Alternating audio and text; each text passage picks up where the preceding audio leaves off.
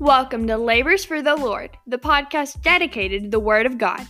We hope that this blesses you and inspires you to seek the promises and the love that the Lord has for you. Now, here's your host, Craig Majors.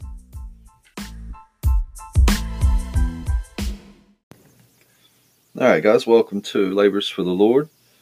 So I was asked by my sister to do like an overview of the book of Ruth. And the book of Ruth is a sweet book. I used to not really get it. I used to not give this book enough credit, but it is a great book. So again, this is just an overview, not an in-depth study or anything like that. So looking at chapter 1, just get right in it. So there was a drought that dried up the farmland and the fields in Israel. And so a Bethlehem couple named Elimelech and his wife Naomi, they get their 2 boys and they move across the Jordan and they settle in Moab. And Elimelech dies in Moab. And his sons, Mahlon and Chilion, marry Moabite women, Orpah and Ruth. Now, just a little back history on Moabites. Moabites came about when Lot, who was Abraham's nephew, ended up getting one of his daughters impregnated. And I know that's hard, but that's where the Moabites come from. That's the family heritage that Ruth brought to her wedding when she married a Bethlehem Jew.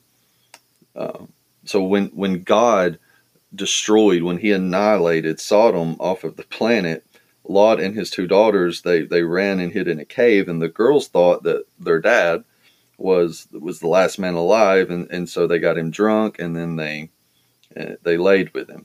And when the older daughter gave birth to a son, she named him Moab, and he became the ancestor of what is now known as the Moabites. And they settled in Moab, which is modern day Jordan. So Elimelech and Naomi's 2 sons, they married Orpah and Ruth, these 2 Moabite women. And then around 10 years, both of the sons died. And so these 3 women are alone and they are destitute and they have no source of income. In these times, in ancient times, earning a living was considered a man's job. And usually a childless widow like Orpah and Ruth, they would go back to their parents in hopes of marrying again. And that's what Naomi was trying to push them to do. And, and Naomi says that she'll walk back to Bethlehem to spend her final years with, whatever family she has left. And both of the daughters-in-law, they walk with her. And Naomi eventually talks Orpah into leaving and going home, but, Ruth refuses. Ruth isn't going to budge. She will not, let Naomi make this trip alone. And out of the love that she has for Naomi. And so Naomi and Ruth, they arrive in Bethlehem, and they arrive when the farmers are cutting, their first grain harvest. And by law, Jewish harvesters could only make one pass through their fields, and anything left after that, it belonged to the poor. So Ruth goes out to gather some grain for her and Naomi, and we know it's not out of luck; it was by the will of God. But she finds herself in a field of this rich farmer named Boaz, and he's a relative of Naomi's deceased husband. And Boaz had heard about Ruth and how she refused to abandon Naomi, and he admires Ruth for this, and he rewards her. He thanks her for her loyalty to Naomi and tells her to follow a group of women harvesters. And then he orders the harvesters to leave some extra grain for Ruth. And he also invites Ruth to drink from his well whenever she's thirsty, and to share in the lunchtime meal that he prepares for his workers. And at the end of the day, Ruth goes back to Naomi, with this story, and Naomi's like, "Yeah, good, right on." And then Naomi says, "Stay with his young women, through the harvest time." And Naomi starts to think, Boaz is, he's husband material. He could be a potential husband for Ruth.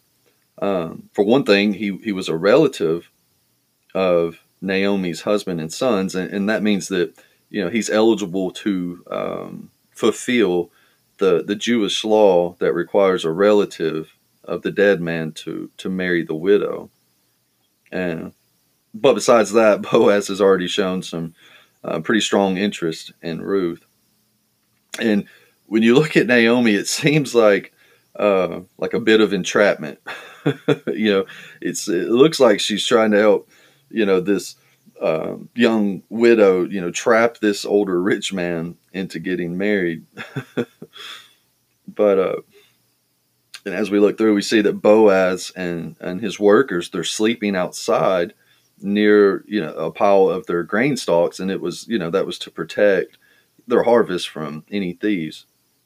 And Ruth slips in on them and joins them, and she's freshly bathed, and she's got like this perfume scent stuff on, and then she goes in, and she goes over to him, and she slips under the covers at his feet.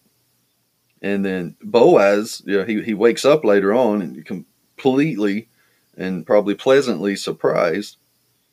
But what pleases him is Ruth's reply after he asks who she is, and she says, "I am your servant. Spread the corner of your covering over me." And that reply has something special going for it. And it's kind of a takeoff of something that Boaz had told her earlier. He said, "May the Lord, the God of Israel, under whose wings you have come to take refuge, reward you fully for what you've done." And the Hebrew word for wing and cover they're the same word. So Boaz had said, that he hoped God would protect Ruth under his wings. And now Ruth is asking Boaz to become God's protective wing by, spreading his cover over her. And Boaz, he's described as an older man, and he probably knows that Ruth could have her pick of any number of, the younger men, but she likes Boaz. She's going for the older man, and to honor Naomi's family tradition, and Boaz is, he's liking Ruth more and more. And, but he says, there's another family member who is a closer relative. So, he says that guy should have the first dibs on marrying you. So Boaz promises to talk with the man, and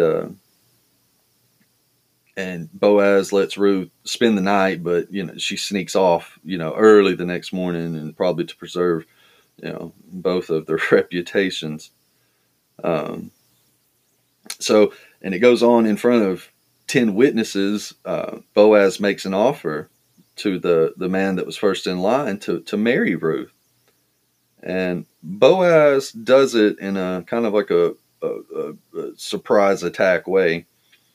He says that Naomi needs to find a man to take her husband's property. And some translations say that she's selling it, but the word can also mean give away.